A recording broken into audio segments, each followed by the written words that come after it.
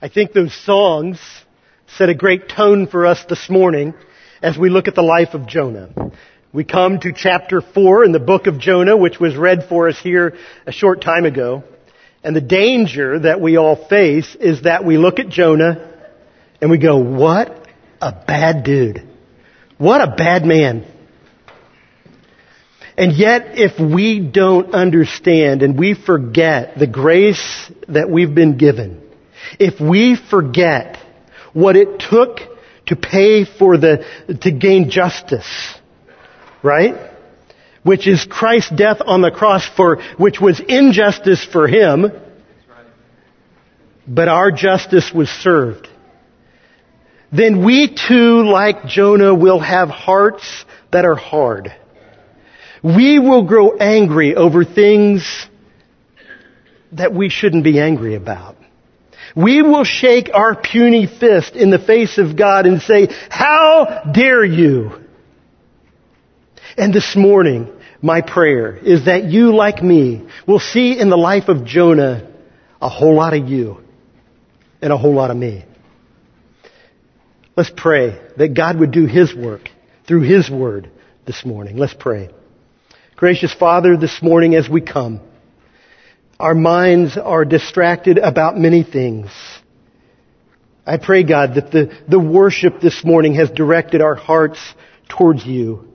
But that also the worship and the prayer and the Word has already begun doing a work through the work of the Spirit to soften our hearts and minds for what You would have us learn from Your Word this morning. That it would, through the work of the Spirit, bring conviction in our hearts as we struggle with things like anger over perceived injustice and wrongs in our lives, and hard hearts that we struggle with towards others that we think are deserving of Your justice more than we. And so, God, I pray that You would remind us of the glorious goodness of the gospel, the glorious beauty of the horrible cross that brought salvation and redemption and forgiveness and life to us. And God, may You help us to be exceedingly glad in that this morning. Help us to be exceedingly glad that Your cross made a way for us to be in beautiful and glorious relationship with the Creator God of the universe. And may, God, You do that work corporately and individually in our lives this very day. And we pray it in Jesus' name. Amen. Hope you're there in Jonah chapter 4. If you're not, you can grab a pew Bible ahead of you and use, if you've already forgotten the page number that Paul gave you a little bit ago, you can, in the beginning, look up in the table of contents and find Jonah. And some of you, even if you have your Bible, you might want to look in the table of contents and find the book of Jonah. It's a small book, right? But, oh man, it's been a good book. What a story. And it seemed to have had a great ending last week, right? You have Jonah who, he got the word of God in chapter 1, verse 1, and told him to go to Nineveh, and he went the other way. And God, through a storm and a great fish, turned him around, that reluctant prophet, and set him on the right course, and he headed off to Nineveh to gladly, or maybe not so gladly, reluctantly share the word of God with the people of Nineveh. And as chapter 3 ended last week, it'd be a great place to end the whole story. Because the people of Nineveh repented, didn't they? The king and the people all covered themselves in sackcloth, which was a sign of repentance, and they repented before God. And good old Jonah. Jonah rejoiced, and that's the end of the story. But wait. The prophet who in the beginning ran and when he did come was reluctant, he is ticked off. He is livid with God. And let's read verses 1 through 3 again. He witnessed the repentance of Nineveh and he knew what this meant. And here's his response. But it displeased Jonah exceedingly. And he was angry. And he prayed to how angry, you ask? Here's how angry. Look at what he prays. to the Lord, "O Lord, is this not what I said when I was yet in my own country, back before I ran? This is why I made haste to flee to Tarshish.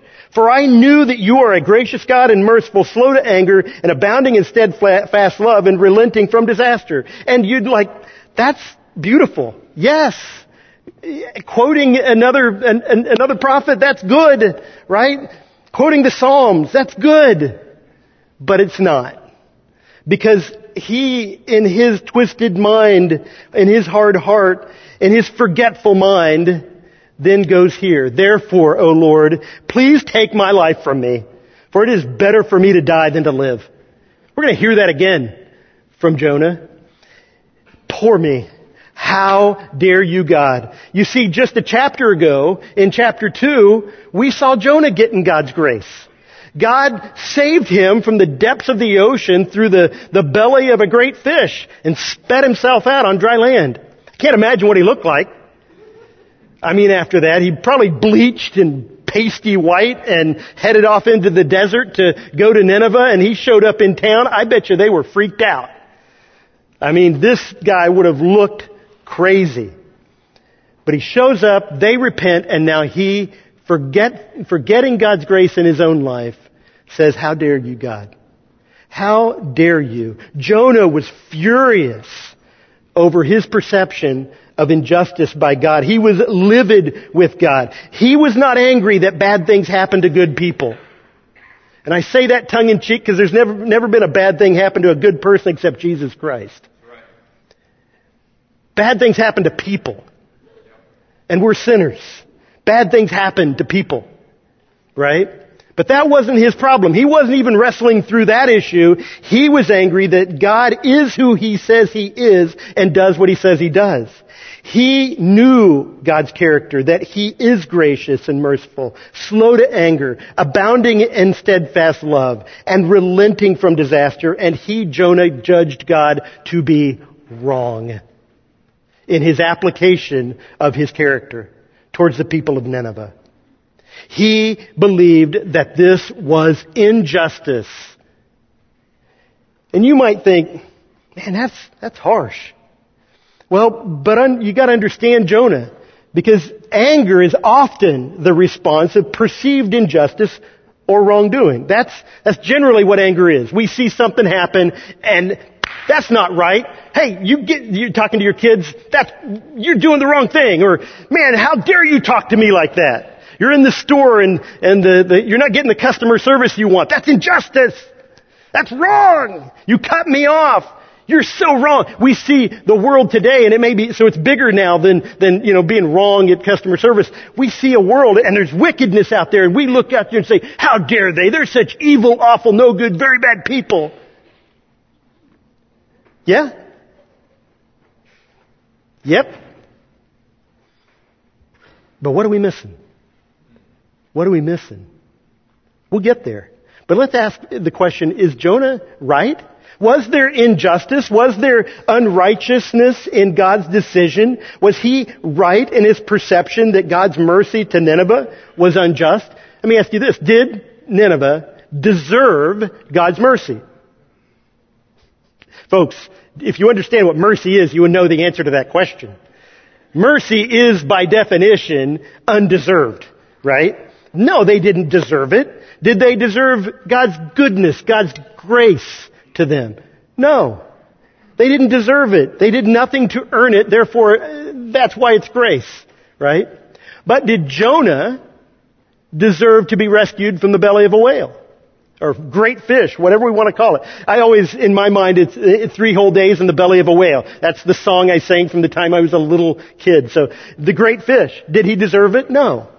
No. But let's go back to the question. How bad was Assyria that Jonah would despise them so much that he would desire to see God consume them in his fire, or however God chose? Just don't give him mercy. Well, Nahum, in Nahum chapter 3 verse 19, says this, as he prophesied the coming judgment of Assyria, which is the nation in which we find Nineveh. Nineveh was one of the great capitals in that nation. And here's what Nahum wrote. There is no easing your hurt, Assyria. Your wound is grievous. All who hear the news about you, Assyria, will clap their hands over you. For upon whom has not your unceasing evil come? In other words, everyone is going to rejoice when you get yours, Assyria. Nineveh, when you get yours, people are going to be, you deserve it. Why? Because of their unceasing evil. And you're like, man, that's pretty harsh. Well, we know of their evil not just because we read about it in the Bible, but because they were big time propagandists. They wanted you to know just how big, bad, and evil they really were. If you go to many museums, you can find examples of their art. And their artwork isn't what you would expect. It is actually artwork of people being killed on the battlefield, tortured, skinned alive, stuck on stakes while they were alive.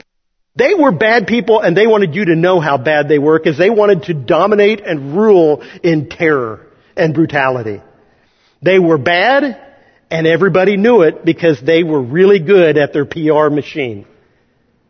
And you're like, well, then Jonah, he's just acting on what he knows, right? But Jonah knows more than just their PR machine. Because Jonah has already told us he knows more than their PR machine.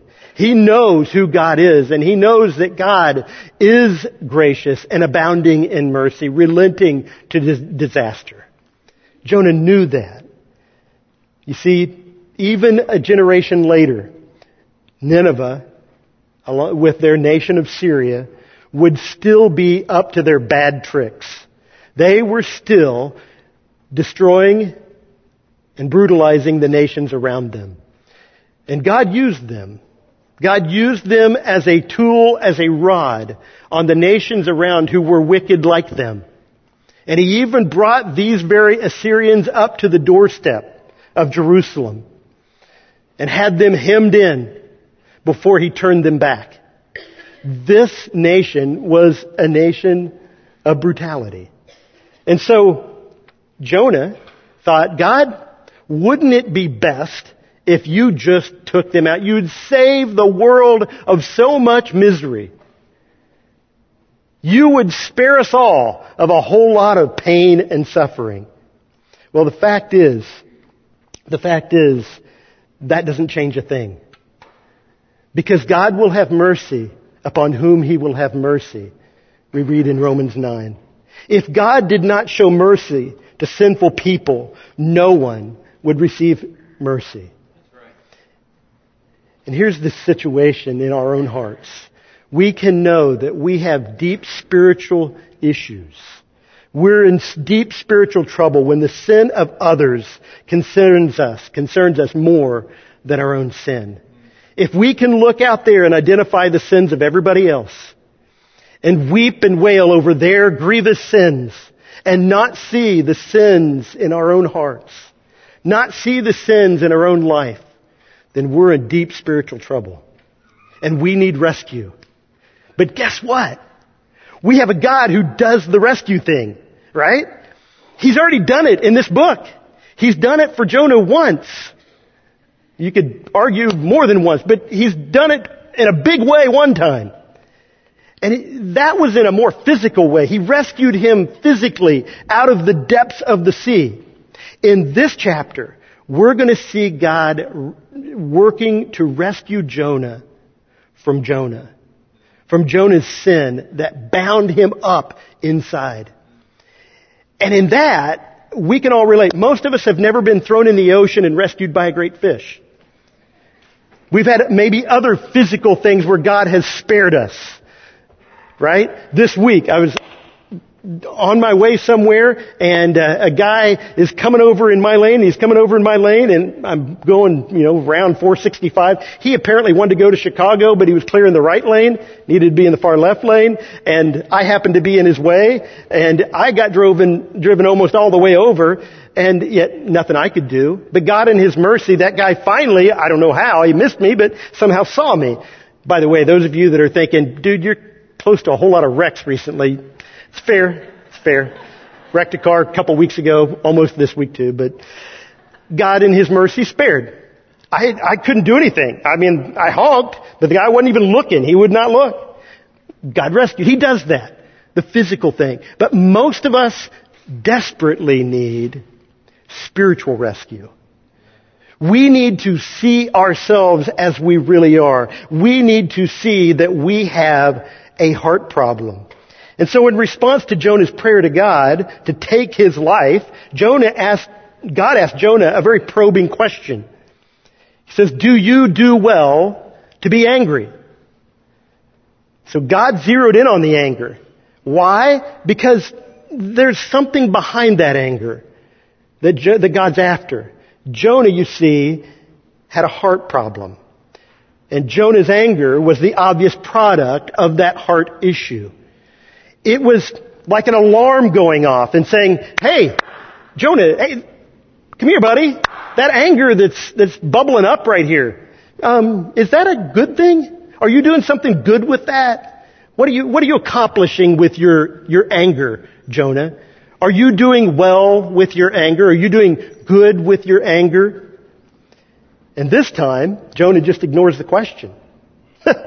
I mean, that's quite something that Jonah would dare ignore a word from God. Is it?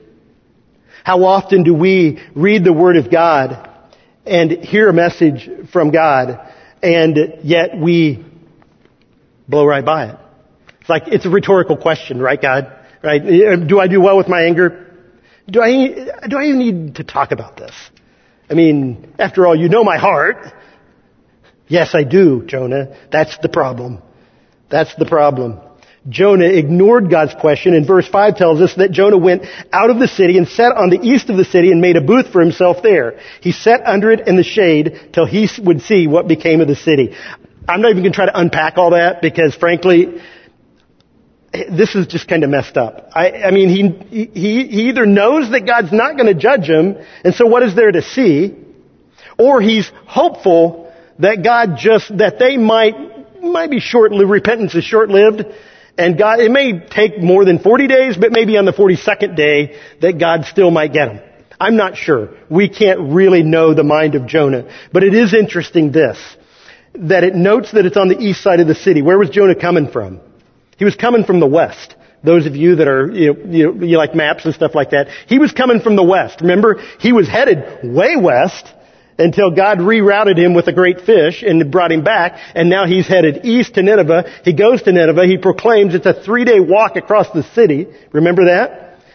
And now it seems as though he exits on the east side. He did one and done. He's not making another tour, right? He did what he needed to do. I went through the city. Now I'm done. Let's build a little tent here and let's just see what God does. Let's see what they do. But God, I'm going to give you my 2 cents. My 2 cents is this. They don't deserve your mercy. So here he sits. And Jonah's heart problem was this, that he was blind. He could see their sin problem, but he refused to deal with the issue that was obvious to God. And honestly, it's obvious to us. When we read this book, it's not like we go, oh, I wonder what's going on here. Does Jonah have an issue or something? We see it. It's like it's obvious here. Jonah's heart problem came from the same place that Nineveh's heart problem came from. It just came out of their sinful desires. Luke 6:45 says this. It tells us where it all comes from. The good person out of the good treasure of his heart produces good. And the evil person out of the evil treasure produces evil. For out of the abundance of the heart, his mouth speaks. So while Jonah is there ignoring the fact that he's got this internal problem, the problem's over there. It's just west of me. I'm sitting over there looking at the city that's got the problem. There's the problem, God. Jonah ignores the fact that he has a heart issue. So what does God do? God, in His mercy, in His grace, says, Jonah, I'm not done pursuing you. Yes, I got you to accomplish the mission I gave you, but I have a lot more that needs to be done. And it needs to happen in you, Jonah. And so God sovereignly orchestrated a learning session for Jonah. He wanted Jonah to get his eyes off of Nineveh and look to his own sin. You know, God was concerned with evil pagans, and he still is. People that don't know God and have no relationship with God, God desires that all men would come to repentance. Yet, God desires for his people to have a heart like his even more. Right? That the people that are called by his name would have hearts like his. And Jonah didn't have a heart like God's. Jonah's heart was diametrically opposed to God. So God sovereignly orchestrated an experiential learning session for Jonah. Now some of you, if you've ever been to camp at Twin Lakes Camp over in western Indiana, you know that's a big thing they talk about is experiential learning. They teach a lesson in the morning, and then they design these little things throughout the day where you go and do some activity and they point from that activity back to the lesson. Okay? The goal is that some of us who learn in different ways would get it, right? Some of us it takes a while. Some of us, if you just, put a PowerPoint up here and let you read through it, you're good, right? You don't need the preacher, you just let me read it. Oh, okay, I get that. A lot of us we need to see it, we need to hear it, we need to experience it, we need to hear it, we need to experience it, we need to hear it, right? We need a lot more, okay? And Jonah apparently needed a lot more. And so God sovereignly orchestrated this for his benefit. This idea that he appointed a plant is something we have already seen. The idea of assigning it comes from the Hebrew word, which is the idea of as one assigned a servant. So God had already assigned something else. Remember that? God appointed a what? A great fish to swallow Jonah. And God talked to that fish, which is pretty crazy, right? That God's talking to a fish. But now, he appoints a plant. I mean, that's not a real high IQ. I mean, a fish is fairly smart. I've tried to fish for them and they can elude me. Plants, not so much. I mean, plants can't evade or do a whole lot other than just do what they do, they grow, right? But God appointed a plant as his servant to provide a learning experience for our friend Jonah. And God does this in our lives as well. God appoints those circumstances and things and people into our lives to provide experiential learning opportunities for us to grow in likeness of Christ. To point out situations in our own hearts. I've often had people come and say, man, no matter where I go, I run into someone just that has this kind of bad attitude. And I'm kind of tired of it. I go from this job to this job to this job, and everywhere I go, there's someone like this. Well, have you ever thought about why God brings those people into your life? What is it that he's trying to help you see? What is it that he's trying to help you understand? God, all things work together for the good of those who love God and are called according to his purpose, right? The goal is Christ-likeness, to be conformed to the image of Jesus. And so God provides lesson after lesson for us to look into our own hearts and see our own hearts. God has an assignment for this plant, a worm and a scorching wind that we read about in verses 6 through 8, in order to rescue the resentful, raging prophet from his own heart. Verse 6 says, now the Lord God appointed a plant and made it come up over Jonah that it might be shade over his head to save him from his discomfort. So Jonah was exceedingly glad. Remember, he was exceedingly angry a short time ago. Now God gives him a little comfort, and he's exceedingly glad because of the plant. But when dawn came up the next day, he heard munching. God appointed a worm that attacked the plant so that it withered. When the sun rose, God appointed a scorching east wind, and the sun beat down on the head of Jonah so that he was faint, and he asked once again that he might die, and said, it is better for me to die than to live. So the circumstances for Jonah turned a good direction. He's already built his tent.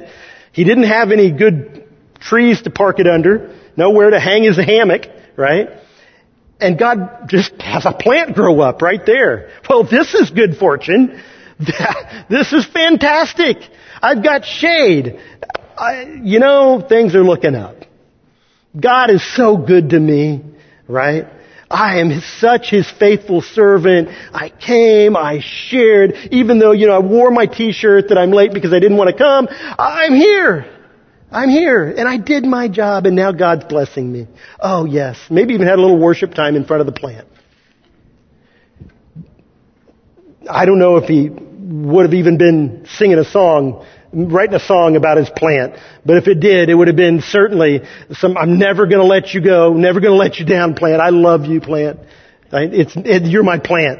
He may not have been doing that, but we'll see real soon. We see here in these verses that in his heart, he was. He was worshiping the plant rather than the Creator. He was delighting in the plant that was a gift from the Creator, but failed to see the heart and the grace and the kindness of the one who had given it. The circumstances, while they took an initial good turn, man, they went from Jonah being exceedingly glad to right back to exceedingly mad. While he was living his best life now in the shade of his beautiful plant, God prepared to turn up the heat on him using a little worm. Now think about this. Think of all the things that happen in your week, all the stuff that happens in a week. And God can take a little worm to provide a lesson for a little prophet in the middle of a desert to the east of Nineveh. Don't I think that God can appoint more than just a worm to help me see my heart, to reveal those things, those out of control desires within me that when I don't get what I want are quickly revealed. Let me finish the story about the little route I was on this week. I was going to have some work done on my car. They quoted me a price. And of course I wouldn't have needed it had I wrecked the car, then it would have been no problem. So I drive an hour to this place to get the repair. Walk into the shop, the service tech pulls up something on the screen, and it had been quoted $80, and the guy says, well, you're going to need this part to get this done. And I'm looking at the part, and I'm looking at the price, and I've been quoted $80. Yeah, but you need this $900 part. Can I just tell you, I wasn't exceedingly glad. I threw a little pity party. I told him, hey, it's not your fault, because it wasn't. It wasn't his fault. It was the customer service fault. You think I got on the phone and called him? No, because I really contemplated what I was teaching in Jonah, and yes, I did. But as I'm waiting a long time on there, I thought, this is my Jonah moment. Stephen, nobody did this to you. That customer service rep didn't do this to you. If you want to point at somebody, God did this to you. Because God wants you to see that you're still an impatient, self-righteous, selfish wretch. And how often does God bring those situations into our life to help us see a little glimpse of our own hearts? And yet we miss it. We miss it. And why do we miss it? Because we're so fixated on the lack of our comfort, the sin of another, the problems in the world around us, that we, if we were God, we could fix. And yet God says, I love you and I do have a wonderful plan for your life, but it isn't exactly what you think it is. I want you to have a heart like mine. I want you to have a heart that isn't overwhelmed by your own selfish desires, but is overwhelmed by my desires. Jonah loved that plant. But really what Jonah loved was him some Jonah. He loved him some Jonah. And Jonah loved that comfort that that plant provided Jonah. Early that morning, Jonah probably was enjoying the shade he was going to have for the day. It was just probably maybe even having some devotions, right? Whips out the scroll and he's just enjoying his coffee. I don't know what he made it out of or how he made it, but I'm sure he had something. But sitting there just enjoying the sunrise. And then the worm. In the end, God used the worm and a scorching wind and a hot sun to say, Jonah, here's your heart. But do you think Jonah got it? Apparently not, because Jonah gets mad rather than broken. The people of Nineveh, when they heard the word of the Lord one time, they repented in sackcloth and ashes. Jonah has heard from God multiple times. And Jonah still has a heart of stone. And Jonah needs his eyes opened up. Compare Jonah's response to the Apostle Paul's response to suffering. In 2 Corinthians chapter 12, verses 7 through 10, it says, so to keep me from becoming conceited, because of the surpassing greatness of the revelations, a thorn was given to me in the flesh, a messenger of Satan to harass me, to keep me from becoming conceited. 3 times I pleaded with the Lord about this, that it should leave me. But he said to me, my grace is sufficient for you. My power is made perfect in weakness. Therefore, I will boast all the more gladly in my weaknesses, so that the power of Christ may rest upon me.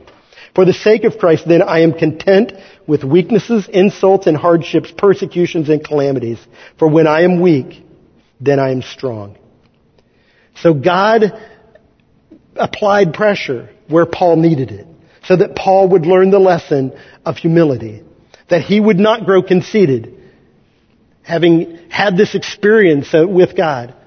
Now Jonah, having been a messenger of God, needs some work too. And God applied sovereign pressure where Jonah would experience it most acutely and took out his plant. He certainly didn't, as James chapter 1 says, count it all joy when he met trials of many kinds. There's a reason, because he wasn't seeing the big picture.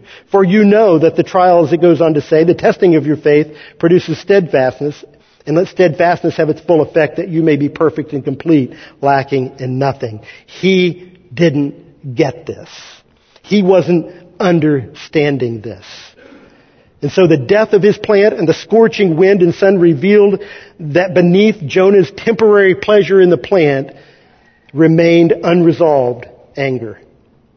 The ultimate anger that Jonah had really wasn't the plant. He'd never dealt with the anger that still resided over Nineveh. That's where the real anger issue was. It was just bubbling below the surface. Often in our lives, when we don't deal with anger, when we allow these things to build up and we don't address them, then a root of bitterness grows up. And we're warned in Hebrews to not let that root of bitterness grow up and defile many. But what happens is when we let these unresolved anger go on with God or with others, it doesn't take much. And the small things in life set us off. We have a trigger that is like a hair trigger on a gun. It'll go and man, it just keeps going. Every little thing continues to set us off. I've got one, my Ruger, that if you're not careful, you'll double tap, not even trying. It's like the recoil will make you hit the trigger again and it'll shoot again. That's how anger can be for us. It's like we get all bound up, and then when something makes us angry, and by the way, nothing ever makes you angry. You respond in anger to a situation, but the anger comes from you. It's nobody else's issue. And so Jonah responded in anger, and we respond in anger. When we don't deal with anger, we act like Jonah. And we probably need to hear God say to us, are you doing well to be angry? Is this good that you're angry now at this child? Is it good that you're screaming at the person in the car next to you? Is it good that you're pounding your pillow over your boss? Are you doing well with this? Yes, Lord, so well that I could die. Could you come at me with that again? You're doing so well with your anger that you could die. That doesn't sound like you're doing so well with your anger, right? I mean, he's so angry he could die. Well, that's not doing something profitable with this energy that you have.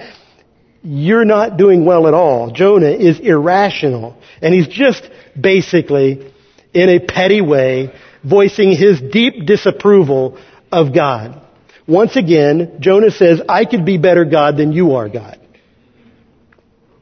Our struggle with anger at life situations is not a God problem. It's not a goodness of God problem. It's not a wisdom of God problem. It's not a justice of God problem. It's a heart of me problem. And Jonah's heart was the problem. Think back to the past week. What's made you livid? What has got you worked up? You see, in verse 4, God asked Jonah about anger as he fumed over God's mercy towards Nineveh. Now God probes Jonah's heart over the death of the plant. And we get the same kind of response.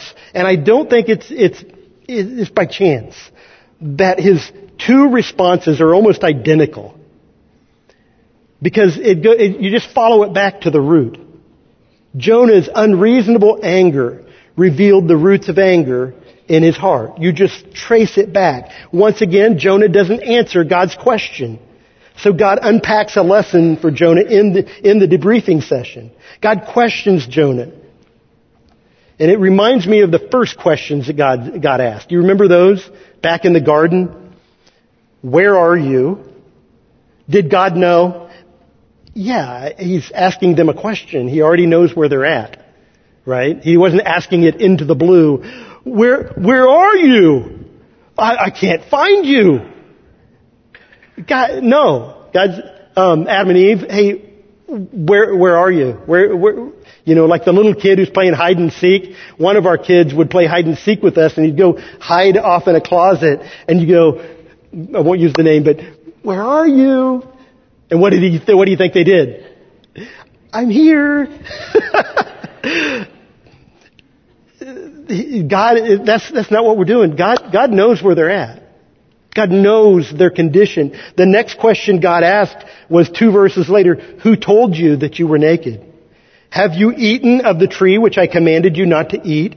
You see, God's questions were not for the purpose of his discovery, but for the purpose of revealing the roots of sin existing in the heart. God's question demanded that Jonah evaluate his own heart. And did Jonah initially do that? No. He deflected. He deflected and said, oh God, I'm so put out with everything, I could just die. Poor me. Woe is me. And how often we deflect in anger and just irrationality. Irrational behavior, and we just punch back at God as we get angry over the situation. You see, God demanded Jonah evaluate his heart, but Jonah's still not seeing clearly. Jonah sees Jonah's discomfort and problems, and he still doesn't see from God's perspective. So, God graciously probed Jonah's heart to reveal Jonah's folly and revealed God's loving kindness. Just think back. Jonah thought he could run from God. That was foolish.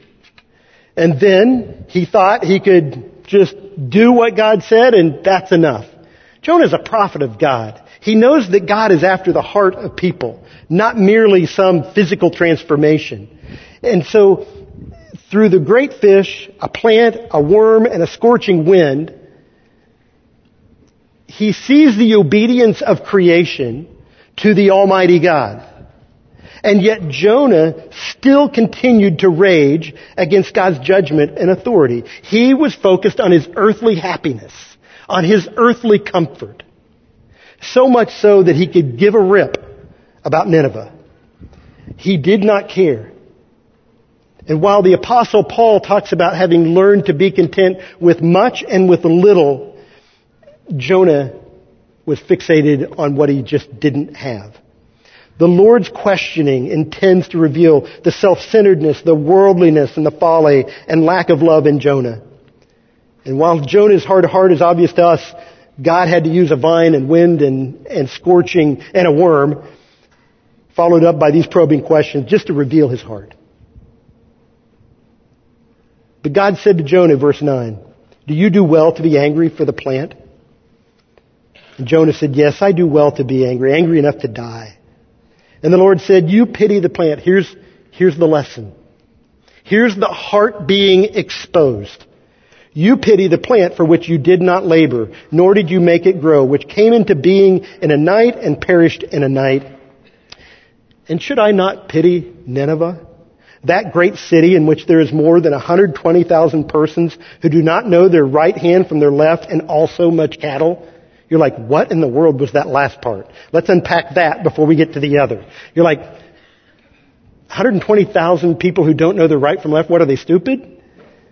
No, they're children who aren't even old enough yet to know their right from left. And God says, in that city over there, those people that you think are also wicked, let's just remove all the adults from the picture.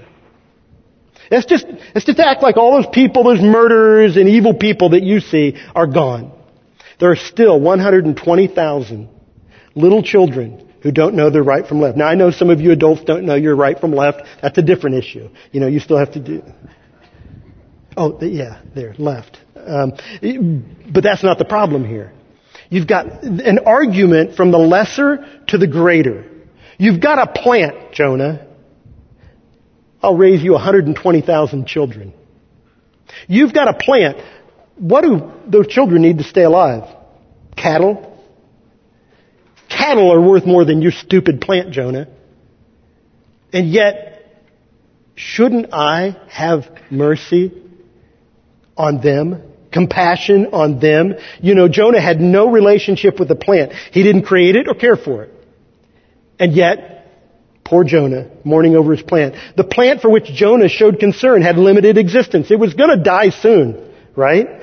If it would grow up overnight, those kind of plants don't usually last long. I mean, kudzu grows fast, but, it's still, most of you, if you've been in the South, you know what kudzu is. It grows about 2 feet a day. It's some brilliant person thought it would be great ground cover to bring into the United States, and now it grows over entire buildings and forest, right?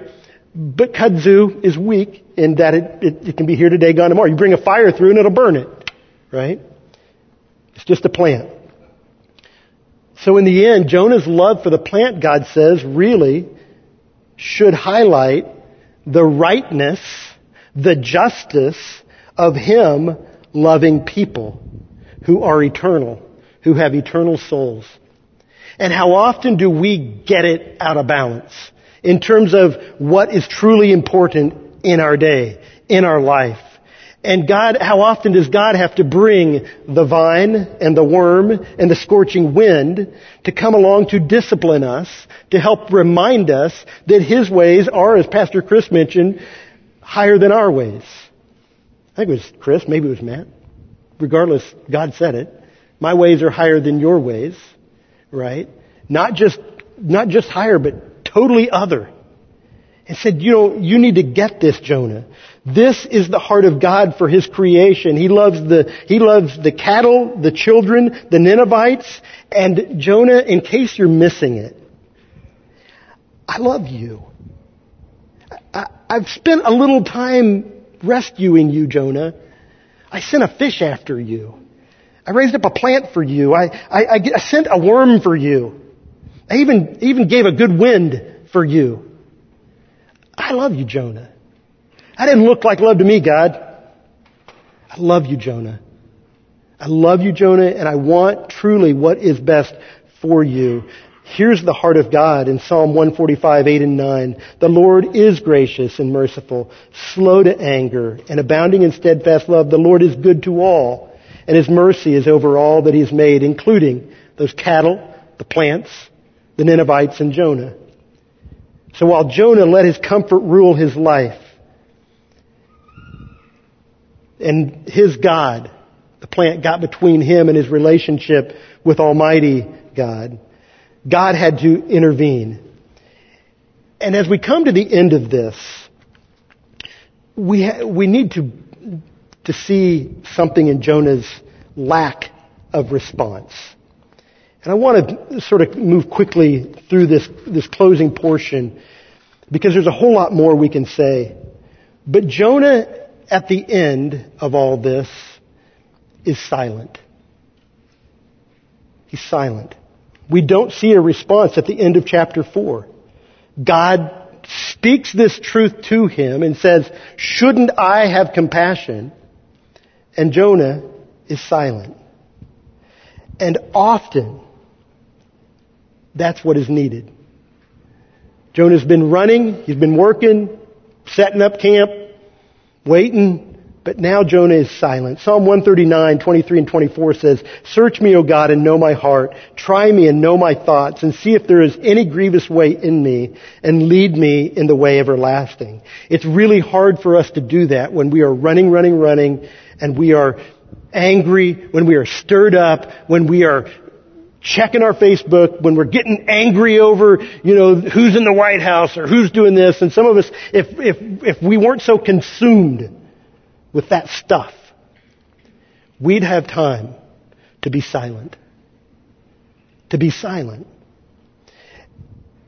Jonah's been stirred up. It's time for Jonah to be silent. When we are confronted with our anger, we naturally attempt to rationalize and explain what is really needed is silent examination and humility. Isaiah 57:15 helps us see this. For thus says the one who is high and lifted up, who inhabits eternity. That's mind-boggling. Who inhabits eternity? How do you do that? Whose name is holy. I will dwell in the high and holy place, and also with him who is of a contrite and lowly spirit, to revive the heart of the lowly and revive the heart of the contrite. Just like the Ninevites. They weren't seeking God's mercy, but God gave it. Jonah wasn't seeking God's mercy. But God continues to provide opportunity to experience His mercy and grace in Jonah's life. There's no attempts to justify Jonah in this entire book. I don't know for sure who wrote it. But Jonah seems to reveal the heart and mind of the prophet Jonah in a way that leads me to believe it's Jonah. I mean, you could say, well, it was ordained, inspired by God. Yes. But most of the time, when we read about the inspiration of Scripture, we find that it was through people who experienced these things, and God inspired them to write down the things that they'd experienced. Now, there are some exceptions, but it really would make a lot of sense that if Jonah, in his silence at the end, repented, that there would not be a word of self-defense in this whole book. And we don't find it. Jonah looks really bad throughout this book. And that sounds like the heart of one who has repented. Can you imagine if those sailors heard that there's a prophet named Jonah who went to Nineveh, and Nineveh repented, and he's back in Jerusalem? I think some of those guys, he was a well-known prophet. I would wonder if they wouldn't seek him out to go, you have a story to tell. And Jonah, I would hope, it seems, would have a story of a God who was full of grace, who not only turned him when he ran, but who softened him when he was hard, and was abounding in mercy even towards him. I wonder this morning, are you stirred up? Are you fired up over something? Is there a vine in your life that God has taken out? Removed some comfort, removed some pleasure, removed something that is just really precious to you? And God's saying, hey, I know that. I understand. Seek ye first the kingdom of God and His righteousness, and all these things will be added. I know what you need. But you've got a heart issue. And you say, wow, it sounds really heavy. There's all kinds of heart issues.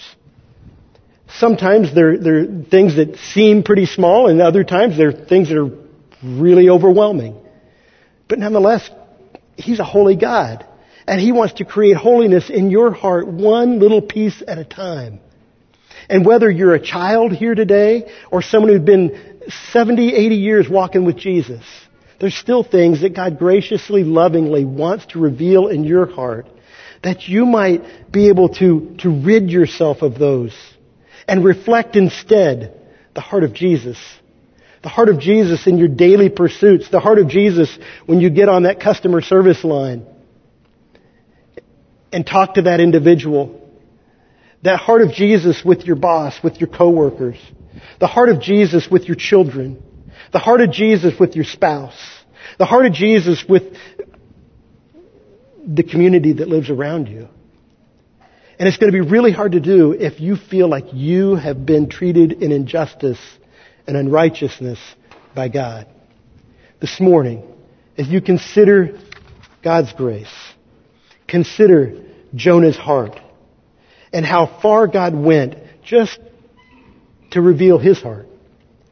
What is it that God's working to reveal in your heart today? I got just a quick glimpse this past week and just a little bit of the ugliness that's there. And that was a silly little thing, but it was real. It was a need in my heart. And God does that over and over. I want to close, and I know we've gone a little bit long. 15 years ago. I know because it was when we moved into our house down in Wellington Northeast on the south side of Noblesville. A number of things were happening in my life at that time, and we were moving into a new house, and that's enough for about anybody, right? I had one of my 3 hernias. I don't remember what caused this particular one. But I had a hernia right at that perfect time when you're moving and you're not supposed to lift over 5 pounds. I was lifting over 5 pounds. And we were having issue after issue in this house. And plumbing was problem number 1. Toby, don't you just love used plumbing, right? Because it's delightful. You get to crawl back in, tight space, put yourself up in there and do things that really I wasn't trained to do. All right? And I remember my wife having to come to me as I was ticked off again over some plumbing issue and came out to me behind the house and said, Stephen, why are you so angry? And I knew. She's like, what would you tell someone if you were counseling them? Oh, you would go there. And I knew in that moment that I was shaking my fist at God. And you say, those are silly little things. No, they're not. That is our gracious Father providing opportunity after opportunity, one sink after another, to replace every piece. Literally in that house, we had to replace every one because it was all frozen up in terms of stuck. And one problem after another. God graciously loved me and said, Stephen, come on, man. Can you rejoice in the home I've provided? Can you trust that I want to see patience in your life? Friends, God does love you, but love doesn't look like you always think it's going to look. It's not always a vine and a glass of lemonade in an easy chair. It is His loving, gracious pursuit of you and your heart. Where's He pursuing this morning? Let's pray. Gracious Father, Lord, we come to you now as your people, and we desperately need your work. And Lord, I know that we can look at someone like Jonah and see him as the outlier. But Jonah's not the outlier. He's not way out there and we're pretty good.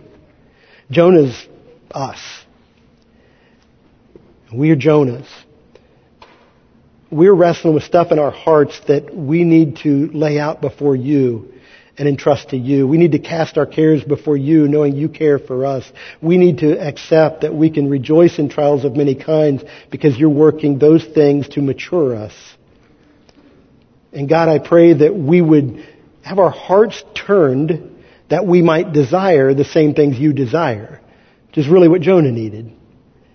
And Lord, it's what we need. Our hearts to be turned towards Christ's likeness and to reflect Jesus rather than our own comforts. So God, we pray that you do this work even right now. May your Holy Spirit point out the things in my life and our lives that need to be dealt with here before you, even in this moment, even before we go. And maybe some of us, as we go out, God, we need you to stir our tongues, that we might talk to our families on the way home as we deal with our own sin that has been lived out before them. Maybe nobody else knows, but they see it. They see our anger. They see our impatience, our unkindness that just reveals a heart issue. And God, I pray that you would do that work across this place, and it might be a more beautiful, more glorious gathering even next week as you refine us one day at a time, 1 week at a time, for a lifetime. Until one day, we'll be able to say that you have finished the good work that you've started on the day that you return or take us home. And we pray it in Jesus' name. Amen.